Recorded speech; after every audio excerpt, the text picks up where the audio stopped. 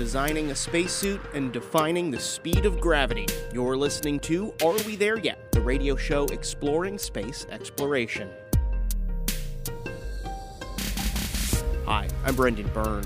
For future missions to the Moon or Mars, astronauts are going to need a new suit.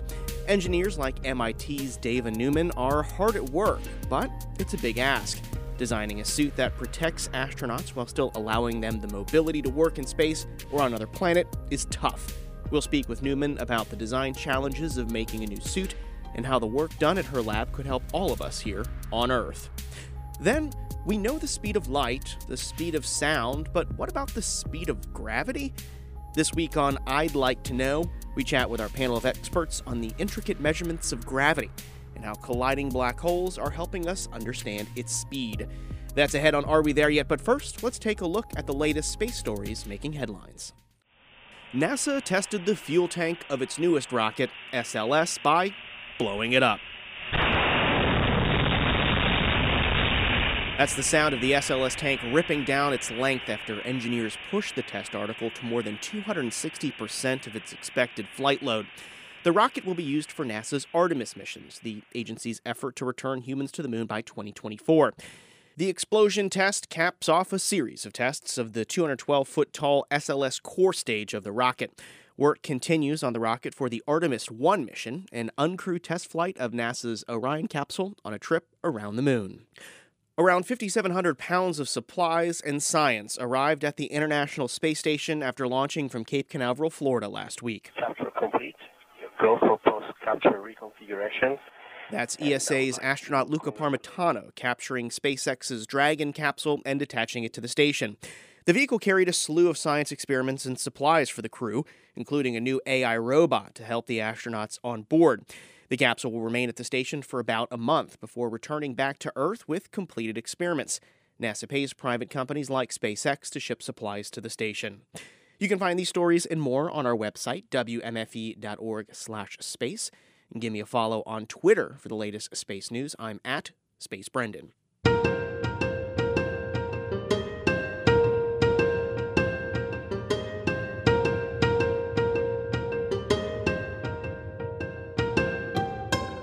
When astronauts return to the moon or step foot on Mars for the first time, they'll need new spacesuits. Currently, astronauts on the ISS use a suit called an EMU to safely work outside the station in the vacuum of space. The suit was designed almost 40 years ago. MIT professor and former NASA Deputy Administrator Dava Newman is working on a new suit to meet the needs of moonbound or Martian astronauts. She joins the show to talk about those needs and the challenges of designing the next generation of spacesuits. So let's start at the beginning a little bit and think about the spacesuit is actually the world's tallest spacecraft. That's how I like people to think about it. So we have to design all the systems we do for a normal spacecraft. Apply pressure to keep the astronauts alive, give you your oxygen to breathe, scrub your carbon dioxide, temperature, humidity control, all those things. So that's the kind of overview of all spacesuits have to provide absolute life support for their astronaut wearers. The current state-of-the-art at NASA, we are flying what's called the EMU, Extravehicular Mobility Unit. And that's been flying since the space shuttle days, and then has lasted all the way through to the International Space Station. So really for 40 years, we've been working in and flying the EMU system as a spacesuit. Now we're getting ready for planetary exploration. As I'm sure you know, we're really excited to get back to the moon for lunar exploration, and our goals are set on getting humans to Mars. So the current system, though, that NASA has is the same basic technology. It's a gas pressurized spacesuit. So it's gas pressurized. The current EMU is about 140 kilos, almost 300 pounds. So it's a very massive system. In microgravity, that's okay when you're on space station because you're weightless. Now we get back to the moon and we're in a gravity environment, a 1/6 gravity environment. So it's still a gas pressurized suit. It's not really doesn't afford you much locomotion at all. So that gets to an alternate design that we've been working on, which is the mechanical counterpressure or a skin tight suit, which we call the biosuit. It's specifically designed for locomotion in the lunar 1/6 gravity or Mars 3/8 gravity. It's a very tight fitting suit. David, you just talked about how the EMU is the suit that the folks have been working on. That's been in service for almost 4 decades now.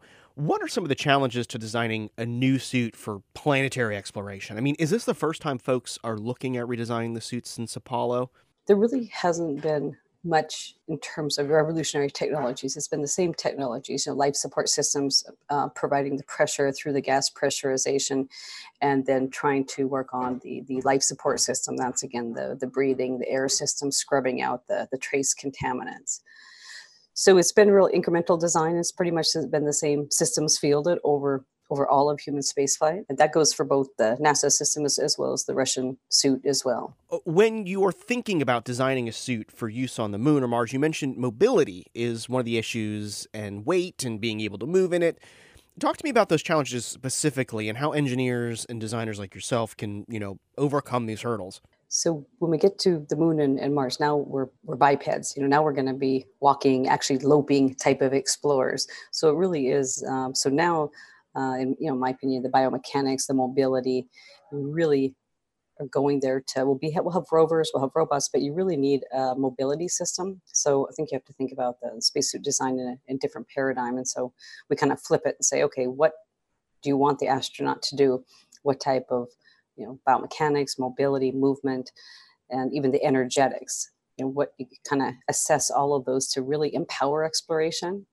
Think of it, you'd like them to not waste any energy fighting the suit. That's the situation we're in now. Most of our energy goes to just bending the suit or moving. You want to flip that and say, no, you want to understand what the astronaut would like to do, and then design a suit. We literally do it from the skin out, design the suit around the human performance elements. So those are the big drivers for us, is enabling the locomotion, the mobility, having a very lightweight system, trying to really reduce the mass. I mean, by an order of magnitude, trying to increase the mobility by, multiple orders of magnitude from where we currently are. And how do you do that? Like, I'm thinking back to, archival footage of Apollo astronauts like clumsily hobbling around the moon. How do you make something that is a little bit more mobile than those Apollo suits? You mentioned designing it from the skin out. What does that mean? So there's really only two ways in terms of the pressure production for a spacesuit. You either put them in a balloon, gas pressurized suit. That's the current technology that we have. So that's why they're not mobile suits, because we have a big, balloon gas pressure keeping the astronauts alive, but they're very immobile. So the only other way to do it is apply that pressure directly to the skin. So that's called mechanical counterpressure. And it's a third of an atmosphere. So depending on what units you're thinking, it's 30 kilopascals, or, a third of an atmosphere, 4.3 pounds per square inch. And we put that pressure directly on the skin. So if you can do that, put that pressure directly on the skin, then you can allow the arms and legs full mobility, close to full mobility, wasting very little energy. Otherwise, if you're in a balloon, a gas pressurized suit, you're always going to be fighting against the resistance of all of the gas as well as all of the material layers. And have you been in the suits? Can you describe what it's like? Sure. I've been in the NASA suit, been in the new NASA suit for the moon, the prototype, as well as the Russian suit. Yeah, they're big, huge volumes. That's the other thing about sizing. We don't have custom suits today, as I'm sure you likely know, with the current extravehicular activities, the spacewalks with the women. That first we didn't have the right sizes. We didn't even have two medium suits that they could go out in.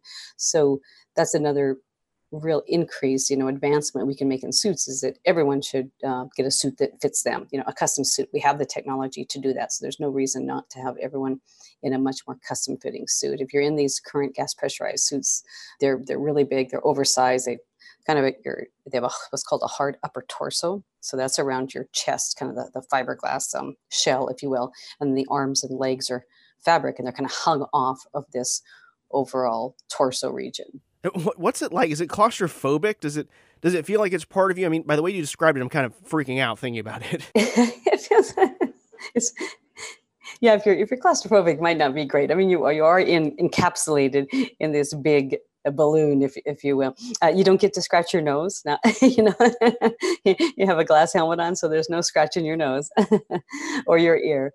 But I don't get claustrophobic in it. It's just, to me, it's kind of really is a completely kind of human machine design. You're the human inside, and you're essentially operating this enormous life support system, this big shell around you.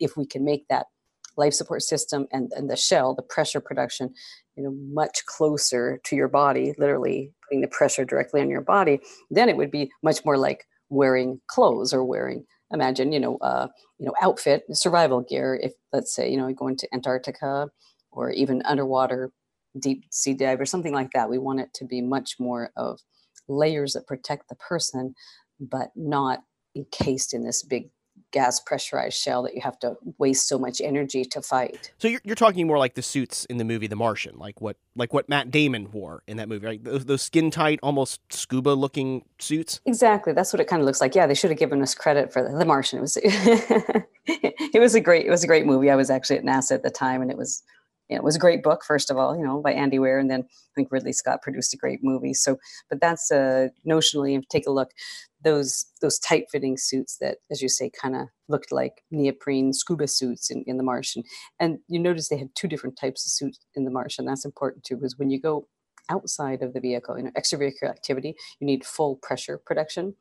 If you're inside a pressurized vehicle or a pressurized habitat, then you don't need a spacesuit. You just need a survival suit, but you don't need a pressure suit if you're already in, say, a pressurized rover or habitat. Now, NASA's been charged with putting humans on the moon by 2024. There was also a deadline of 2028. But regardless of what deadline, we're looking at a 2020s for this to happen. Is the suit design going to be ready for a 2020s moon mission?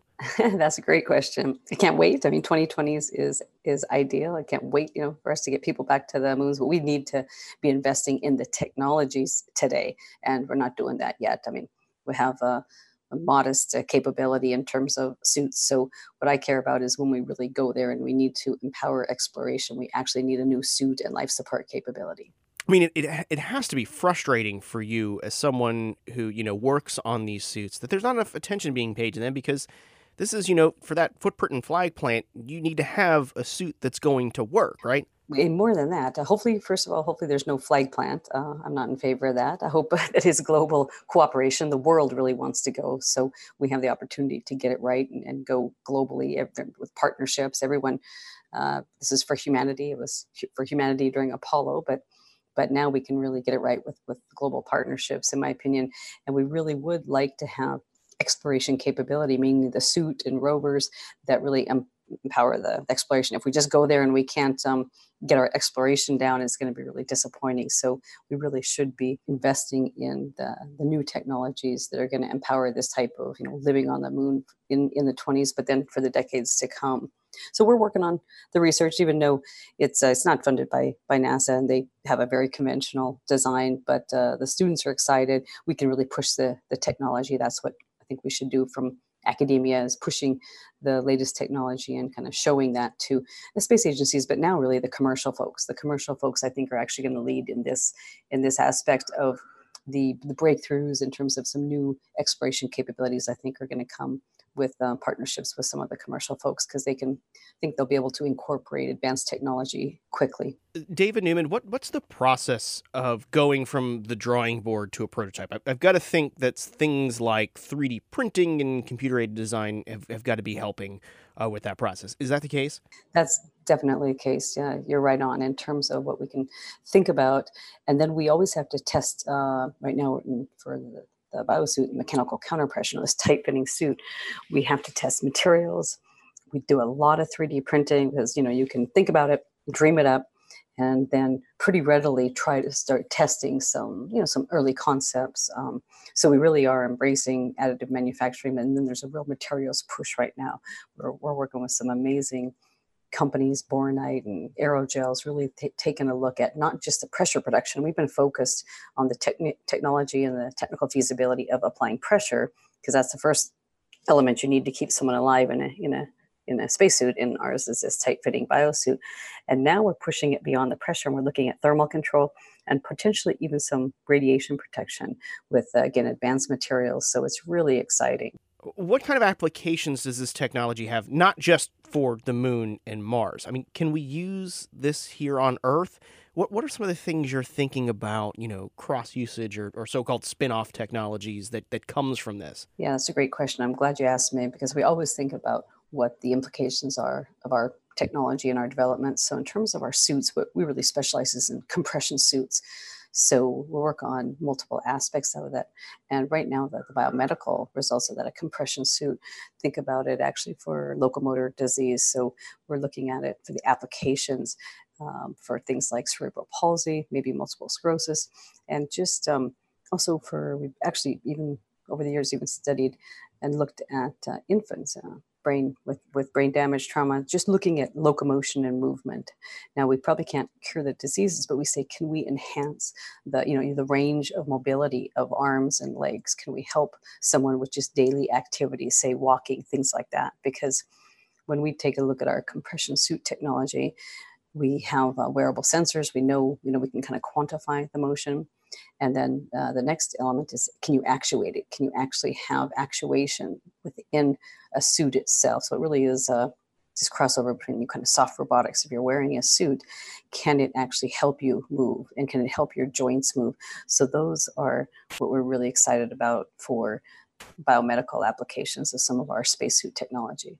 You talked a lot about your students working on these projects. Tell me what you hear from them about working on a spacesuit that could, in the very near future, be the spacesuit that helps put humans back on the moon, or the first spacesuits that human would use on Mars.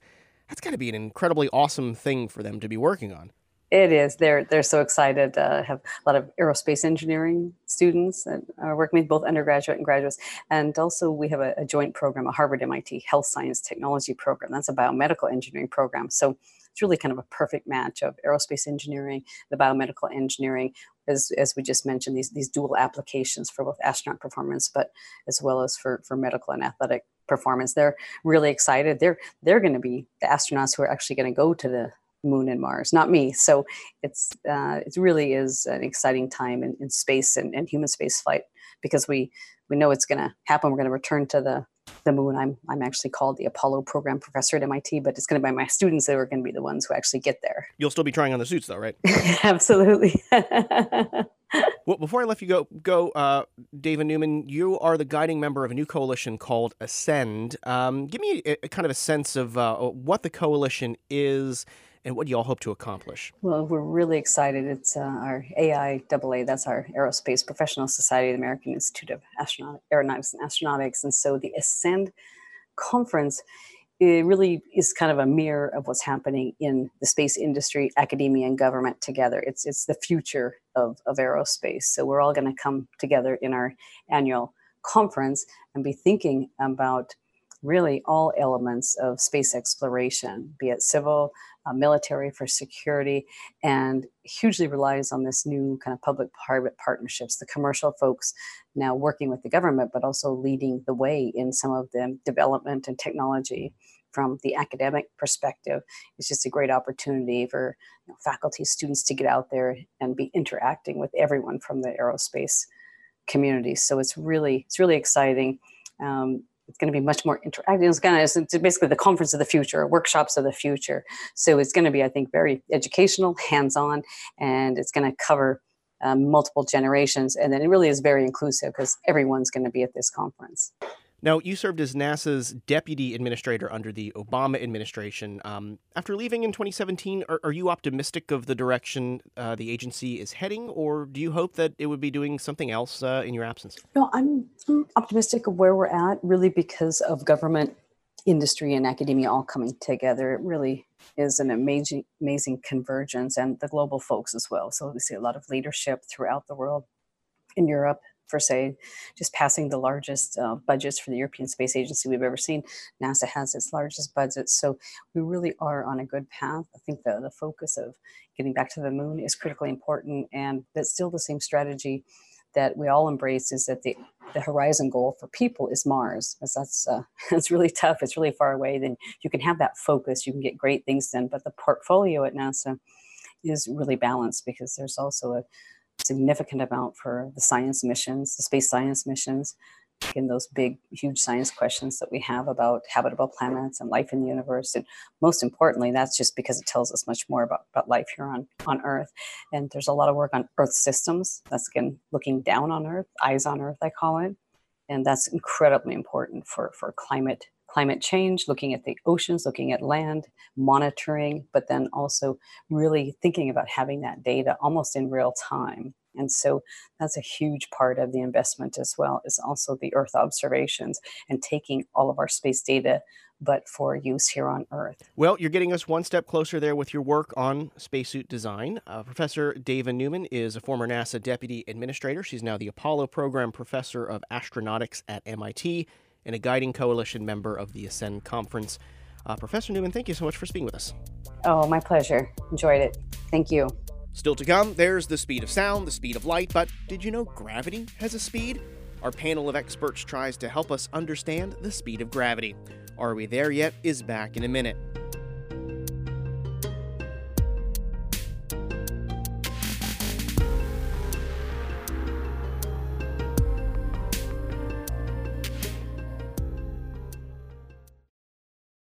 You're listening to Are We There Yet? I'm Brendan Byrne. Scientists like to measure things, especially speed. We know the speed of sound, 34 meters per second. We know the speed of light, 299,792 kilometers per second. Don't worry, I Googled it. I don't remember that. But you know gravity has a speed too? Well, here to explain, Josh Caldwell, Jim Cooney, and Addie Dove. They're planetary scientists at the University of Central Florida, and they host the podcast Walk About the Galaxy. Jim begins our conversation answering a simple question. What's the speed of gravity? Speed of light. That is quite simple. Segment over. Segment over. Yeah. Simple question, simple answer. There you go. How do we get to that? Well, so this has been something we've been thinking about for a very long time, of course, back to the days of Newton and his first laws of gravity. In Newton's day, the idea had been the speed of gravity is infinite, that if you move the sun a little bit, that Earth would instantly know that the sun had moved and would react to the new position of the sun rather than the old position of the sun. In fact, that was critical to Newton's laws actually working and providing the orbits that we actually see. But that's a little bit weird. That means communication basically at the speed of light, right? I can wiggle the sun around and infinitely fast, not at the speed of no, light. right, excuse me. If I said the Even speed faster, of light, I apologize. Yeah, infinitely at the yeah. speed of thought. Instantaneous communication or instantaneous, yeah. So that's a little bit weird. That doesn't fly in Einstein's theories of gravity, right? Which are the general theory of relativity, the leading theory for gravity these days. In that theory, the speed that changes in gravity travel should be equal to the speed of light. And that seems a little bit weird at first because gravity and light, which is an electromagnetic phenomenon, don't seem to be related. Mm-hmm. But they are, at least in the general theory of relativity. And that, of course, has passed a heck of a lot of tests. Mm-hmm. They're like second cousins. Yeah, That's a good way to put it. But of course, in science, everything comes down to measurement, right? So we can predict that the speed of gravity is the same as the speed of light, but we actually have to test that. And it turns out to be notoriously difficult to test the speed of gravity. Notoriously. What are some of the? How would you even do that? How would you even go about doing that? Take two black holes. Yeah, I mean, so one thing, when we first started to be able to look at these gravitational waves, this has been a groundbreaking thing, of course. We always keep coming back to gravitational waves. I know, because they're amazing. But they've allowed us to do a ton of things, including accurate measurements of the speed of gravity. So even before the best measurements, when we were just looking at black holes colliding, we could get a reasonable handle on the speed of gravity by looking at when it arrived. Because remember, we have two different LIGO stations, right? One in Washington State and one in Louisiana.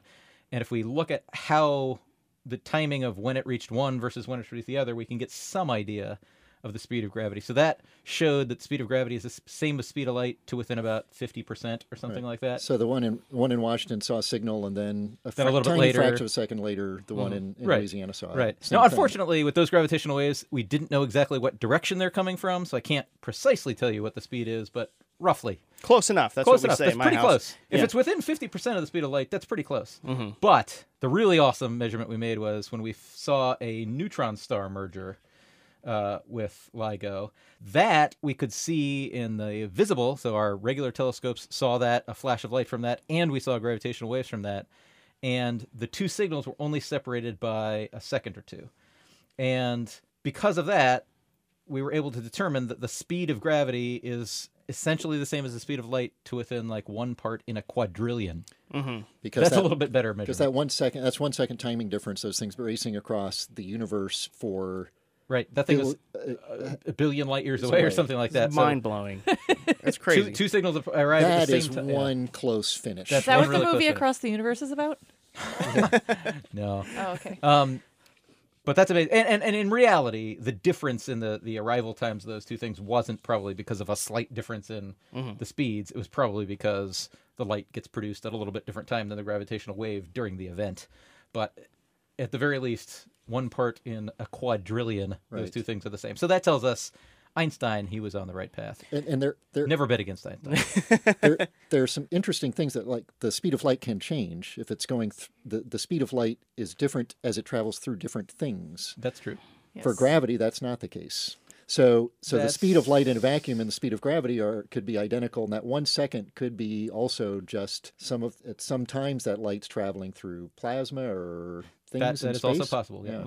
Now, what really got me into this is I read an anecdote. How far away is the sun from us? Is it 8.5 light minutes? Yeah. Okay. So if the sun were to disappear, and it would take 8.5 minutes for us to feel those effects, right? Could be gone right now. If the sun just disappears, it would take an extended period of time before our planet basically just flew out of orbit. What would happen? Yeah, tell me about the death of the sun. If the sun just disappeared, it won't. Don't worry, dear listeners. It won't. It will not. But if the sun disappeared right now, the Earth would continue on the path it was going. Yep, it would continue in orbit as if the sun were, so the gravity would be the same, and we would still see it until 8.5 minutes from now, when all of a sudden it would get very dark. And we would shoot off in whatever direction we were going. In a straight line. But at that point, it wouldn't really matter which way we're going. Yeah, it would be cold. And it could happen at any time, right? It will not happen. It will not happen. It will not happen at any time. Okay, Yeah. well, No, we're safe. Well, lowering my level of anxiety every week, Jim Cooney, Josh Caldwell, and Addie Dove, they are the hosts of Walkabout the Galaxy podcast. Thank you all for being here. Great to be here. Thanks for having us. That was UCF planetary scientists Addie Dove, Jim Cooney, and Josh Caldwell. They host the Walkabout the Galaxy podcast. You can find it wherever you get this show or visit walkaboutthegalaxy.com. If you got a question for our segment I'd like to know, send it in. Shoot me an email, arewethereyet@wmfe.org, or find us on social media and drop your questions there. We're on Facebook and Twitter. Just search for Are We There Yet podcast. Are We There Yet is a production of WMFE and WMFV. Editorial guidance this week from Matthew Petty. Production assistance from Elizabeth Gonder. Our director of content is Steve Yasko. You can find more space news online at wmfe.org/space. Never miss a show and get bonus content and interviews delivered straight to your phone or smart speaker. Be sure to subscribe to the Are We There Yet podcast. You can get that on iTunes, NPR One, Spotify, or wherever you get your podcasts. Support for Are We There Yet comes from our listeners. Until next week, I'm Brendan Byrne. Thanks for listening.